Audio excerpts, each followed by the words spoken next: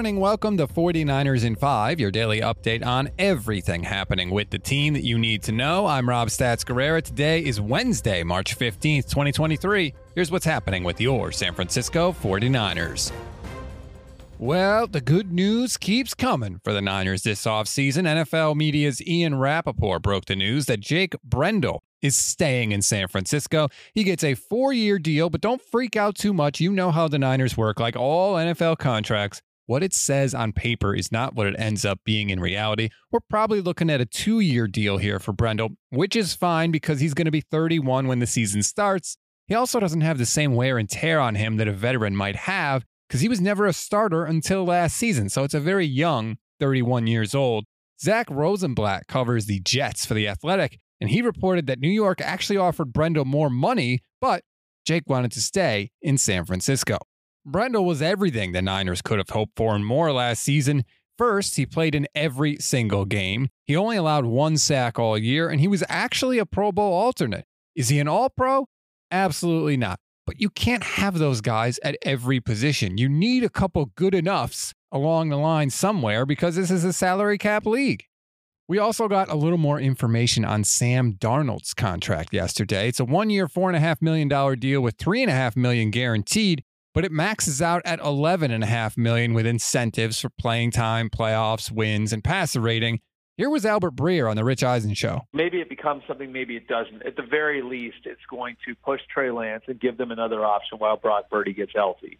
It's sort of, I think, saying, okay, like we're going to see what happens with Trey Lance, but we're going to make sure that we cover our butts on the back end. We get another guy who's got some talent in here to compete.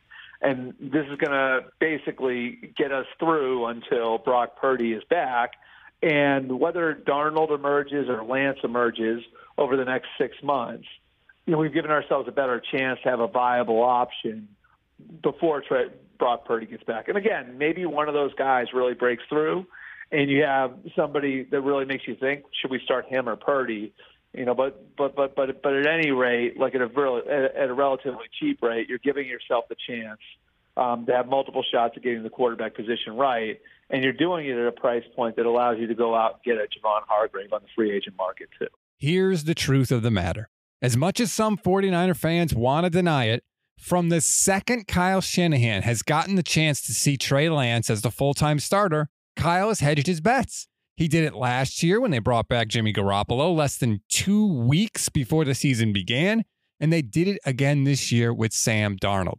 Now, I have no idea what horrible thing Trey Lance could have done to inspire this kind of hedging, but the facts are the facts. The Niners are definitely hedging. They do not trust him at all. Elsewhere around the league, Niners free agents continued to find new homes. Samson Ebukam reached an agreement on a 3-year, $27 million max contract with the Indianapolis Colts that includes $11 million in the first year. Azeez Al-Shire and Daniel Brunskill are heading to Tennessee to play for Mike Vrabel and new GM and former 49ers front office executive Ran Carthon. And Emmanuel Mosley is headed to the Motor City, agreeing to a 1-year, $6 million deal with Detroit. We always give you one thing to read, one thing to watch, and one thing you might have missed. One thing to read on this Wednesday. If you like the nitty-gritty details of the salary cap and how the 49ers are structuring their contracts, David Lombardi has a very informative column up in The Athletic right now that you are going to love. Basically, Parag Marathe and the Niners are doing literally everything they can to keep as much cap room as possible in 2023 while their quarterback room is so cheap. One thing to watch in that vein, the Niners restructured the contract of Mooney Ward to free up around $10 million in cap space. That gets them back under the cap after the Hargrave deal, and more importantly, before today's 1 p.m. Pacific time deadline. Ward will not be alone. I expect to see the contracts of Christian McCaffrey and Fred Warner restructured in the near future. One thing you may have missed, even though Robbie Gould told Adam Schefter earlier this offseason that he won't kick for the 49ers this year, there was a rumor circulating online that Gould was in contract talks with the Niners and at least one other team.